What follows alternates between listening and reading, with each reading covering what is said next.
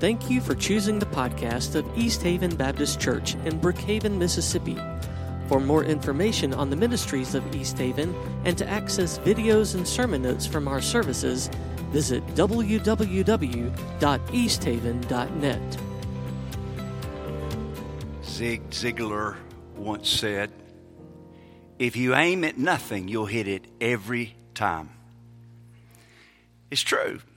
If you aim at nothing, you'll hit it every time. You just kind of wake up, just kind of go through your life, eat a meal, speak to your wife every now and then, pat your kids on the head, just kind of, randomly do whatever. You hit it every time. So today, I want us to be reminded as individuals, as Christians, we don't need to just kind of randomly walk through life. We need to be intentional. We need to have direction. And certainly as a church, as we're walking through this series, I want us to be reminded that we have a direction. We have a purpose. We're people with a purpose. A book that I just read recently, and some of you may have read this book. It's been out a while. It's on leadership. Rhinoceros Success. Anybody here ever heard of rhinoceros success? I just kind of like to say that word, rhinoceros. But it's a book on leadership. It's not necessarily a faith-based book, but Dave Ramsey wrote the foreword, and you know that he will interject some faith-based principles, and he does in this book. I'm going to read a portion of that a little bit later, but I like this book. The secret to charging full speed ahead toward every opportunity. So it says rhinoceroses are intense, passionate, and focused. Rhinos see where they want to go and they start charging. Sometimes they can knock stuff down. So we have to be careful. Don't want to be a bull in the china shop as a Christian. But we need to have direction and realize our time is short in light of eternity, and we all have a thumbprint, we all have a shape, a purpose, and direction. So by God's grace, we want to make the use of every day. He says that rhinos tend to get things done. I believe that you have to have a rhino mentality to wheel in the marketplace. You have to be wired up, fired up to get something significant done in our culture today. And I would add this, and in our churches today. But some people don't win because they're mediocre. They make mediocre efforts and get mediocre results, and most of them are happy with that. The book calls them cows.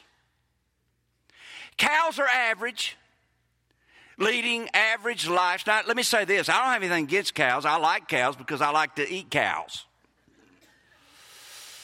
Book calls them cows. Cows are average, leading average lives, milling around in the field, munching, cud, and keeping their heads down.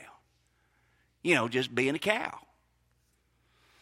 The author of this book, Scott Alexander, is a friend of mine, Dave Ramsey says. I promise he knows it's silly. That's okay. It isn't an MBA textbook. It's a fun book aimed at lighting a fire under you.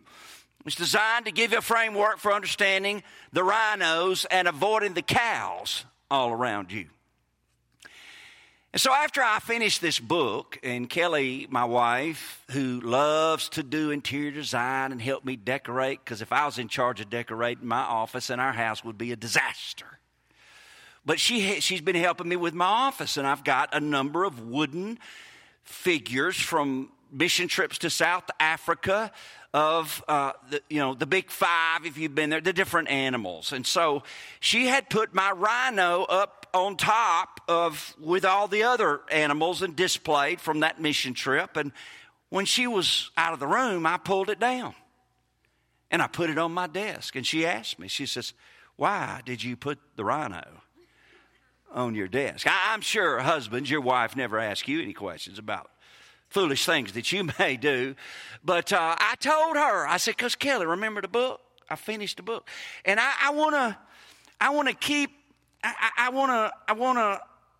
keep this on my desk." She's down here trying to help me say it. I want to keep this on my desk because I want to be reminded I want to be a rhino. I don't want to be a bull in a china shop, but I want to be a cow. I like cows, but I don't want to be a cow. I want to have a within reason, biblically, a rhino mentality. So if you come in my office one day, you see that rhino, then you'll know why it's there. And you'll say to me, Pastor, not it's in my business, but you have a rhino mentalities? And hopefully I'll say, yes, I do. I'm trying. Pray for me. Pray for me. I want to make sense of every day and not just float and coast through life. Why do I put that on my desk? One is, I don't want to be a cow. In other words, I don't want to coast through life. I want to sprint to the finish line. Some of us might be at the end of a third quarter, in the fourth quarter. I want to sprint to the finish line. I don't want to be a cow. I don't want to be about coasting. I heard one time when I was a younger pastor, when you get older, it won't be that big a deal to you. Well, I don't want to be that guy. When the things of God are a part of our lives as a Christian, or as a God-called pastor, or as a church, we need to take God seriously, not ourselves too seriously, and we need to understand we are here with a purpose. And there's a reason we exist in this beautiful place. And I don't want to drift into cowness. Now, I made that word up, cowness. I want to sprint. I believe that our church is poised to do great things because it's full of some great people. It doesn't take being here a few weeks very long to see that. A church is the ecclesia, the people of God, the called out one. We're grateful for our property. We're grateful for our buildings. We're grateful for the way God has blessed us. But this isn't the church. The church is in Guatemala. The church is sitting out here. The church is on spring break vacation in Florida with their friends maybe and their family. The church is, maybe they drifted up north for some reason. The church of Jesus Christ is everywhere, and Easthaven is represented all over the world right now. That's who the church is. And we want to be a strong church. We want to be everything that God has for us as His people. We have a purpose for existing. Maybe several years ago you read the book Purpose Driven Church. The author discusses 5 purposes of the church. They're actually listed in a word on a lot of information you get. Back there in the Fellowship Hall, a beautiful sign. We have beautiful signage here. One of those paintings back there, you see it. Worship, connect, give, share, go. The methods change from time to time. The message of Jesus Christ doesn't. God's word is God's word. It's infallible. It's inerrant. That's our source of authority. We understand what it means. And so this author lists the purposes of the church. Here's a quote from that book from years ago. He was talking about how he'll meet some people occasionally. They'll say, I'm a Christian, but I just don't go to church. This is what he said about that. He said, it's like this. I like you, but I can't stand your wife is the equivalent to saying I like Jesus, but not the church. It's kind of like saying I like the Mississippi Braves, but I ain't wearing no hat. Doesn't make sense, does it? Now, let me say this. Sometimes people could tend to be justified for not coming to church because of the way we behave sometimes, or because of the way we treat them when they do come. Or perhaps when little Johnny was in the 8th grade, he came to Sunday school for the first time, and he couldn't read very well. And the Sunday school teacher asked Johnny to read Genesis chapter 5, verses 1 through 2, and little Johnny hadn't come back because he was embarrassed. But what we need to be careful of is thinking the church should be perfect, because we're not. You certainly don't have a perfect pastor. I've seen you long enough to know ain't nobody perfect in Brookhaven or at Easthaven. Okay? We are flawed. Sinners saved by the grace of God. But we want to make sure that we do everything we can to be encouraging, to use our shape. And so it draws people to Him because of our love for Him. That's the kind of church that we want to be, so people will come, or people will give the church in general a second chance. Some people just can't get over, oh, I'm a Christian, but I just don't go to church. Well, let me just share with you, I believe in the church, and it's God's idea. It's not your idea or my idea. It's God's idea. We see the church birthed in Acts. We see the epistles in the New Testament. We'll be reading out of two of those in a minute that are letters to the churches. On Wednesday nights, we're looking at the 7 churches. It is God's idea. It's not ours. And the fact that God's church still exists today is a miracle in itself. There's a reason, because Jesus is behind it. And so today we're looking at the churches. I want to invite you to turn to Acts 2:42 and Ephesians 4:14. I'll be reading out of the NIV just in a minute. So while you're turning there, Acts 2:42 and Ephesians 4:14. There's many places we could go for today's message and getting us started, but I want you to turn there. While you're turning there, there's another book that I read, I don't know, probably 6 to 9 months ago. Tom Rainer has written a lot of books, used to be president of Lifeway. His most recent book is I Am a Christian. And he lists 2 bad perceptions of the local church. I think you'll find this interesting. 2 bad perceptions of the local church, meaning what's out there. Number 1 is this: the church is a type of civic club. You pay your dues to help the church do its good deeds and underwrite the activities. Yikes. That's sad. That's not what the church is. Second bad perception is this: the church is a country club. Rainer says, perhaps the worst aspect of the country club church is that members tend to see the pastors and staff as hired hands whose job is to meet their needs. After all, they're paying the bills. Oh, Lord have mercy. I sure hope we don't have any like that. I have to tell you, as being a pastor through the years, every once in a while, not a lot, every once in a while I've met that church member and I think, bless their heart, I ain't scared. No. You pastors, they better be called by God. If they're not called by God, they stupid for being a preacher or being a pastor. There's some other things to do. You're called by God. You're accountable by God. You're called to different churches, and He marries you together for a season or for a time. Oh, there's accountability. There's checks and balances. But God is the one that calls. And that's ultimately who we all answer to. That's why we fear Him and not man. It'll free us up to what? Be obedient no matter what the cost is. And that's the kind of church we want to be. We want to do what's right because God had called us to do what is right because it's for His glory. We only have a short amount of time, and we want to make the most of our time. So let me say this about country club. I often say church is not a country club for saints. It's a hospital for sinners. We need each other. And so I've sensed that's our mentality, and I pray it always will be. So here's what it says in Acts chapter 2.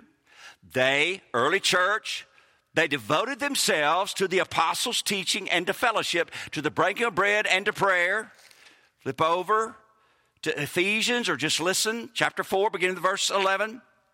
Let me just read this through 14 and some other verses. So Christ Himself gave apostles, prophets, evangelists, pastors, and teachers to equip His people for works of service so that the body of Christ may be built up until we all reach unity in the faith and in the knowledge of the Son of God and become mature, attaining to the whole measure of the fullness of Christ. Then we will no longer be infants tossed back and forth by the waves and blown here and there by every wind of teaching and by the cunning craftiness of people and their deceitful schemes. Instead, speaking the truth in love, we will grow to become, in every respect, the mature body of Him who is the head, that is Christ.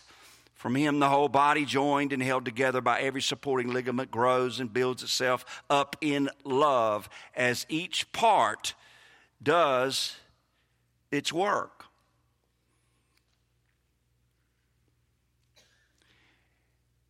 Those are some of the passages that remind us, oh, that's why we're here. Today is just to remind us, and me as your new pastor, that's why we're here. And I'm taking these words, purposes of the church, and as your new pastor, I'm going to give you a sentence and break it down. And you may say, well, we got people not here. Then you share with them the basics of this. This may be something in new members class that we kind of expose them to. But this is my understanding and how we're going to do this at this point. These are 5 things that we'll have a direction of and say, oh, we're not just out here floating. No, this is our aim. This is how we take someone and help them mature and disciple and be everything they're supposed to be for God.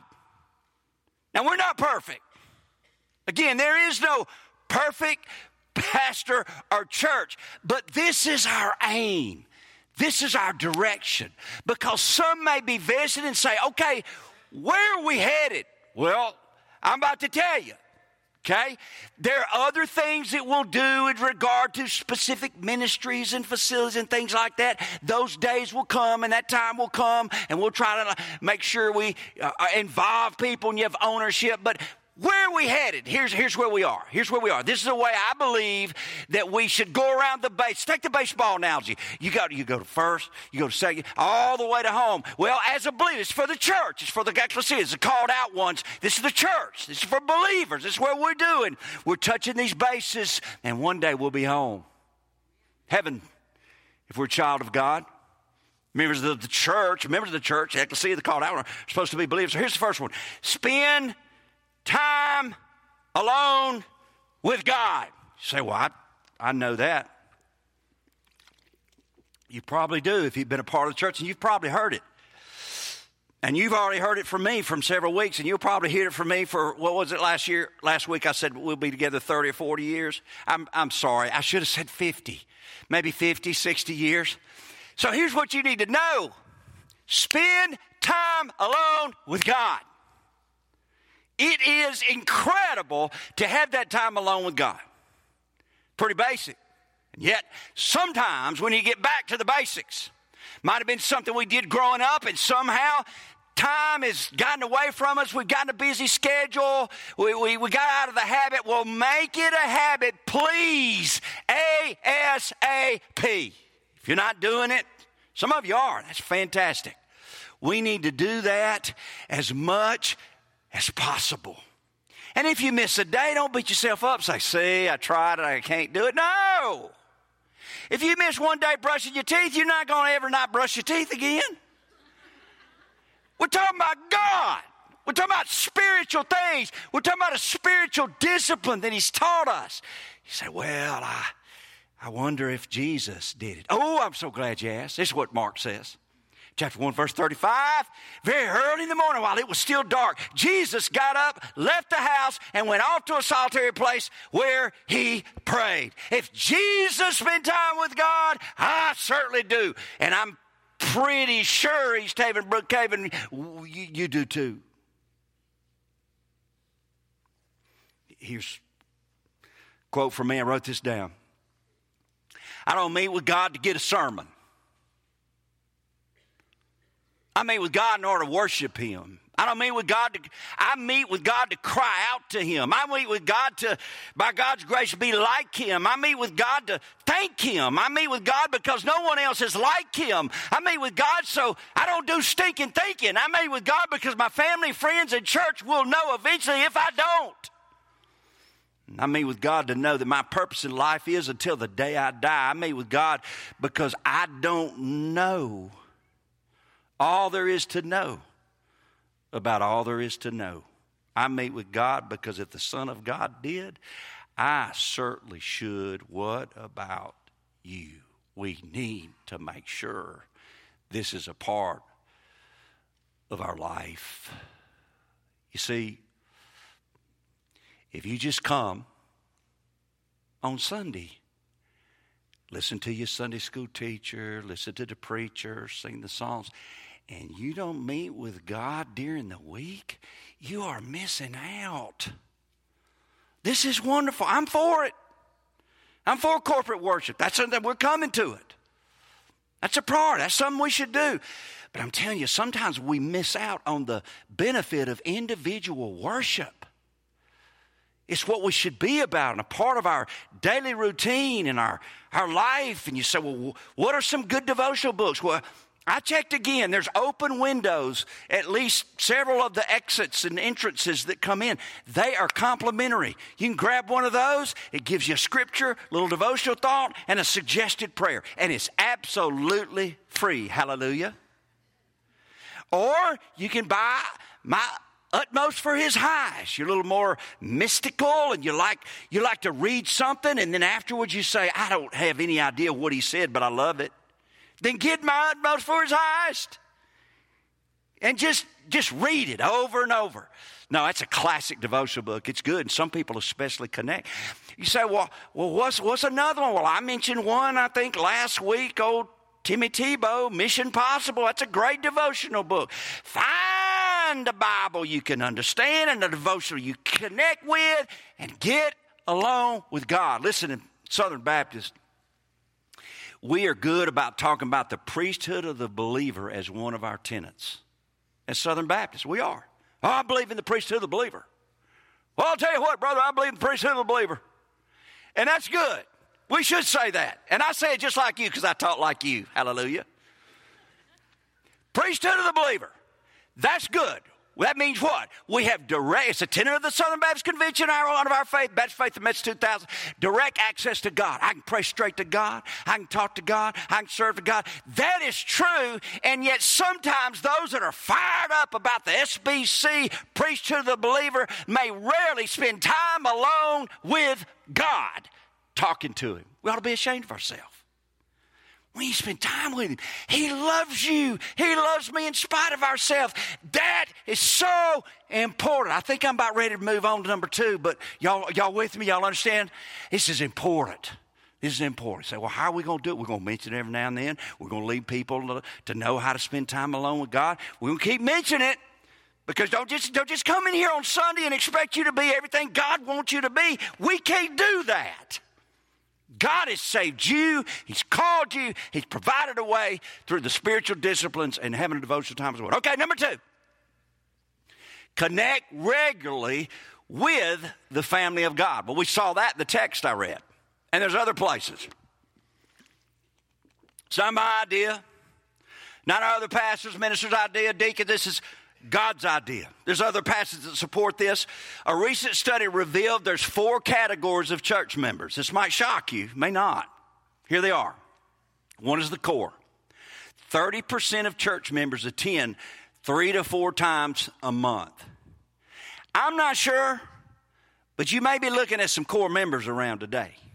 In light of all that's going on, we also know there's some core that are traveling. There's some of our core that's on a mission trip. But I'm just telling you that 30% of church members attend 3 to 4 times a month. Here's the other category, marginal. 25% of the church members attend 1 to 2 times per month. Fading church members, 25% of the church members attend 4 to 10 times a month. Cultural church members, 20% of church members attend 1 to 3 times per year. Yikes. I think part of what happened after COVID is we kind of drifted into this. And that's understandable. But let's wake up. Let's connect. Let's be with each other. You say, well, preacher, what's one of the main priorities and ways that we're going to do this? Y'all ready? Sunday school. That's it. That was new, wasn't it? Sunday school. You can call it life groups. You can call it whatever. What we have as our primary way of connecting in small groups is Sunday school right now, 9:15. It is important. That's where you connect. Years ago, and he's still one of my mentors. He's in his final years. Bobby Welch used to pastor First Baptist Daytona. And here's what Bobby Welch used to say for years. He said, let me tell you, church. He said, if you can't attend 9 and 10:30, he would say, if you can't attend Sunday school and worship, he said, go to Sunday school. I thought, Brother Bobby. Because that's where you connect. What are the purposes of Sunday school? Maybe you need to be reminded of how important this is. You got Bible, you got prayer, you got fellowship, you got outreach, you care for each other. And you say, well, I've been to one and I can't find one. Well, talk with Sonia. I found out last several weeks she's the primary staff member helping us with all that. She does a great job. We'll try to find you one. So what if you can't find one? We might have to make another one. One of the ways to be a healthy church is to have a healthy Sunday school and make it a priority and do the purposes. Here's some quotes about small groups. Small groups are the purest expression of the church. When you see those 5 purposes, you're reminded. Once people are in a small group, I stop worrying about them, this pastor said, because I know their needs are going to be taken care of. And I've already seen that in some of your classes. I'm telling you, I've seen it.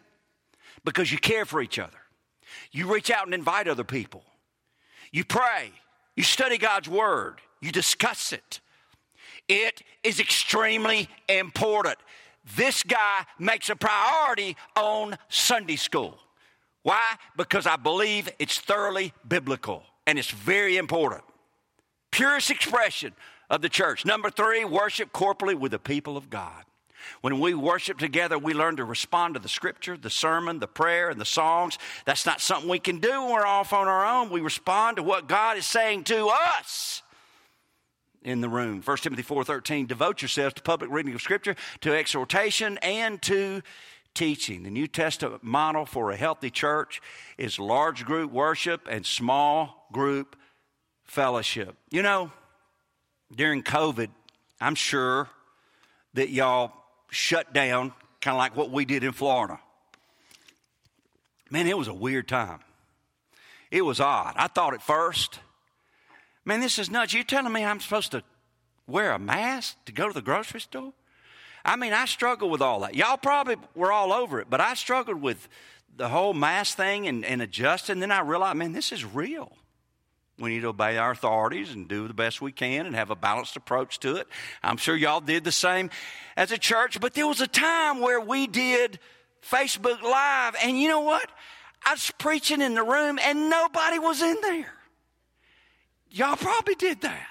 That was odd. I tend to be relational. And then the only dude I could relate to was a dude running the whatever it is up there. And I thought, good grief, I hope this just lasts 2 weeks. It lasted for months. And I'd look over here for some feedback, like I might to some of these, Janet, and there wasn't nobody there. And then I'd come back over here and look for some feedback, and there wasn't anybody there. And then I'd go over here, there wasn't anybody there. Man, it's rough. Now, I'm grateful for Facebook Live.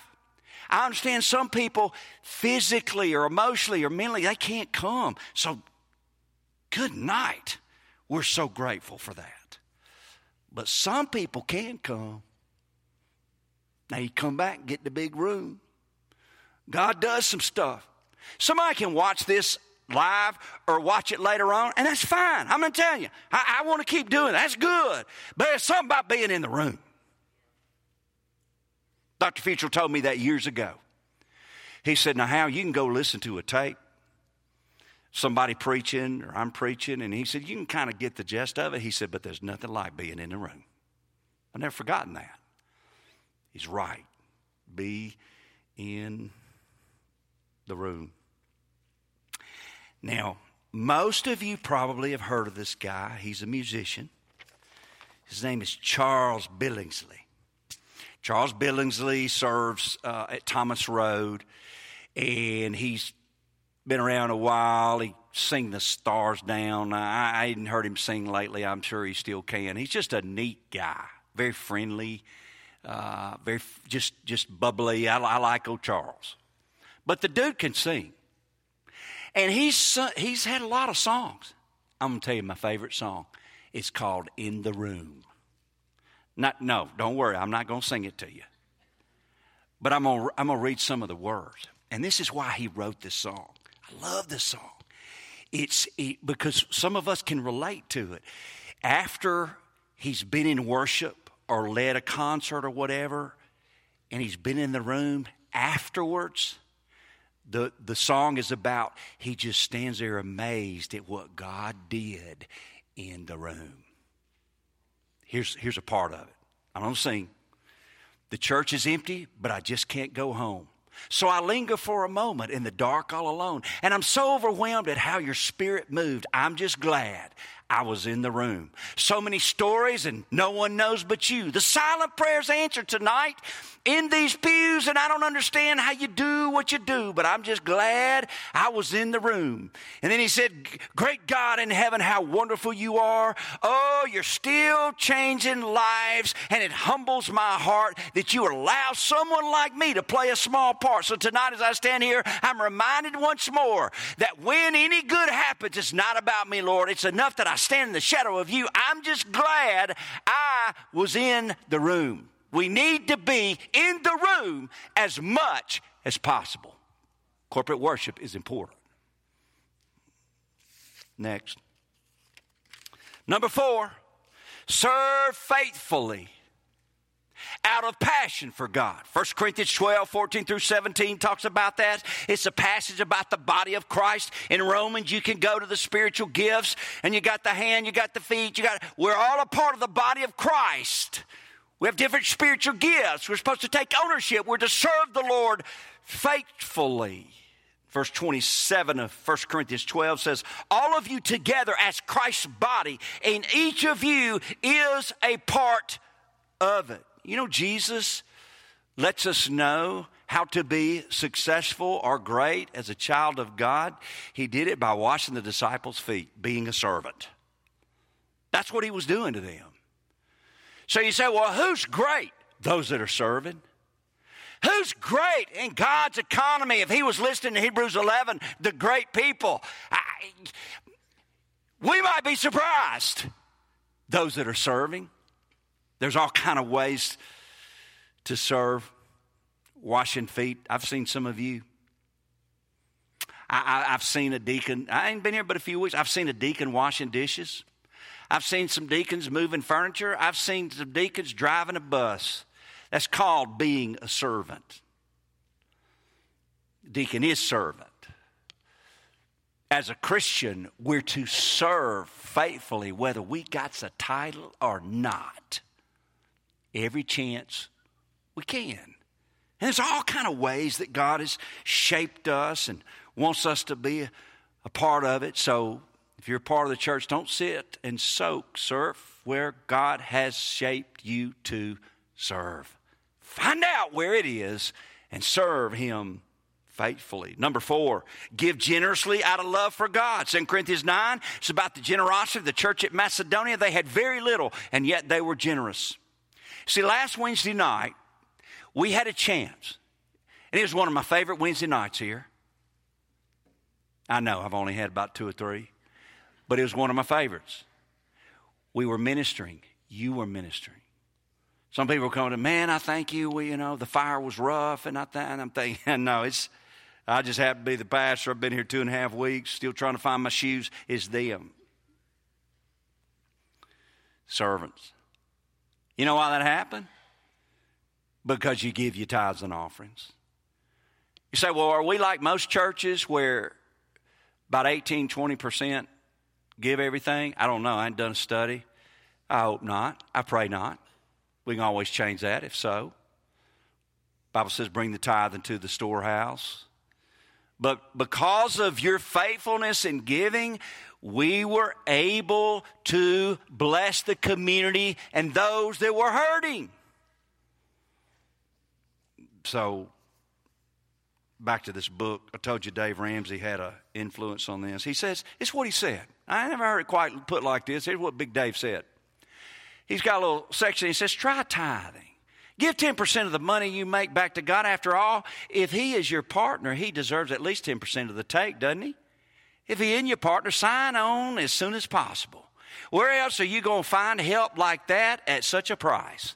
God has never figured inflation into his salary. He's been at 10% for thousands of years. He has got to be the best bargain around today. Luke 6:38 says, give and it shall be given unto you. King Solomon, one of the richest men who ever lived, said in Proverbs 3:9 and 10, honor the Lord with the substance and with the first fruits of all thine increase, so thy barn shall be filled with plenty and thy presses shall burst over with new wine. Then he says, I highly recommend tithing to be a richer, fuller rhino life. We can't outgive God. I guess this part of the rhino mentality is being faithful, being generous. Why? Out of love for God, what he's done for us. And then number 6, finally, share the gospel out of obedience to God. Share the gospel. Be about the Great Commission. We have in Acts 1:8, Matthew 28:18-20, as Southern Baptists, we have, as you've heard me say before already, we make a great commotion about the Great Commission. And we should. We're all about sharing the gospel. That's why we have the mission trip. That's why we have the cooperative program. That's why we have the Easter offering. That's why we give to our seminaries to equip people. It's all about being a part of the Great Commission. And as God gives us opportunities, we should share our testimony with people. Not beat people over the head with the Bible, but sometimes we get a chance to share with somebody. Quick method. You say, you know what? I've never shared my faith with somebody I'm really burdened about. Here's quick training. Here it is. Hey, Fred. Man, listen. There's something, Fred, in my life that is real important to me, and I just hadn't. I'm sorry, I hadn't told you about it before now, but could I share with you the most important thing in my life? Well, more than likely, Fred will say, well, yeah, I'll let you later, or sure. And you want to be sensitive to God's timing and place and all that kind of stuff. And you say, well, let me tell you this, Fred. There was a time in my life, and depending on when you trusted Christ, your life before you became a believer. For some of us, we had childhood conversion. We don't have a whole lot to share.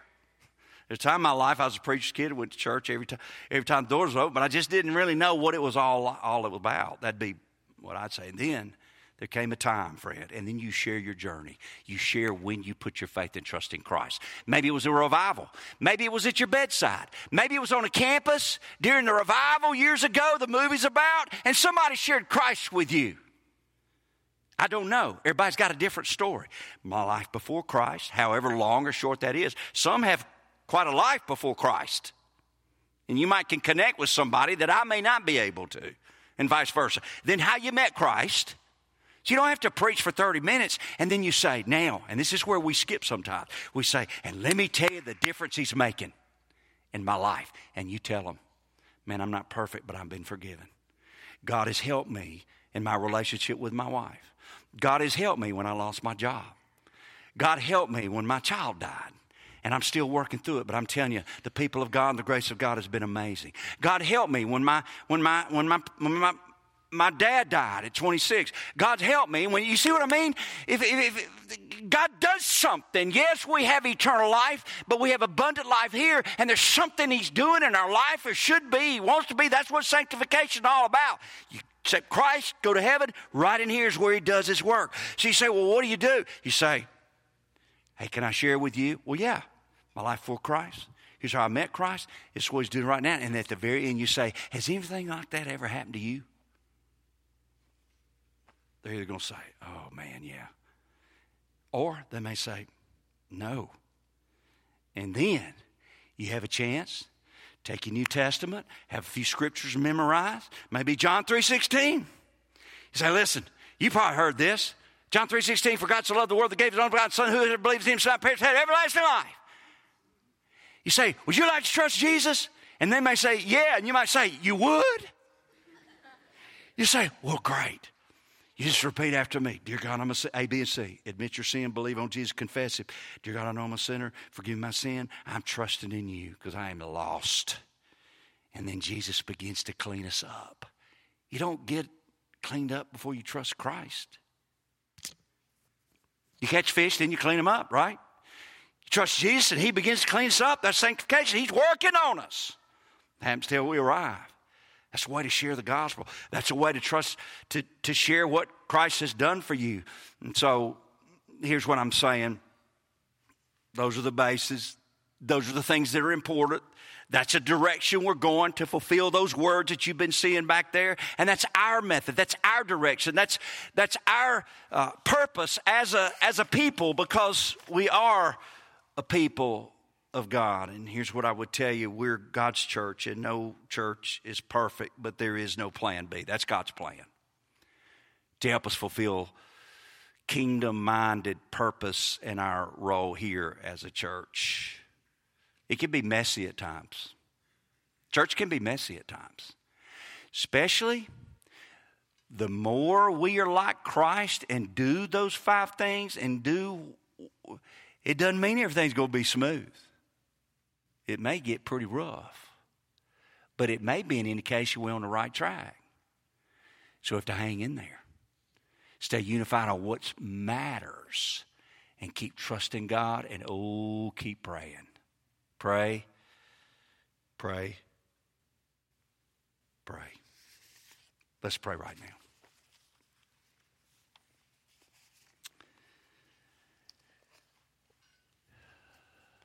Dear God, I thank you for Easthaven. God, Kelly and I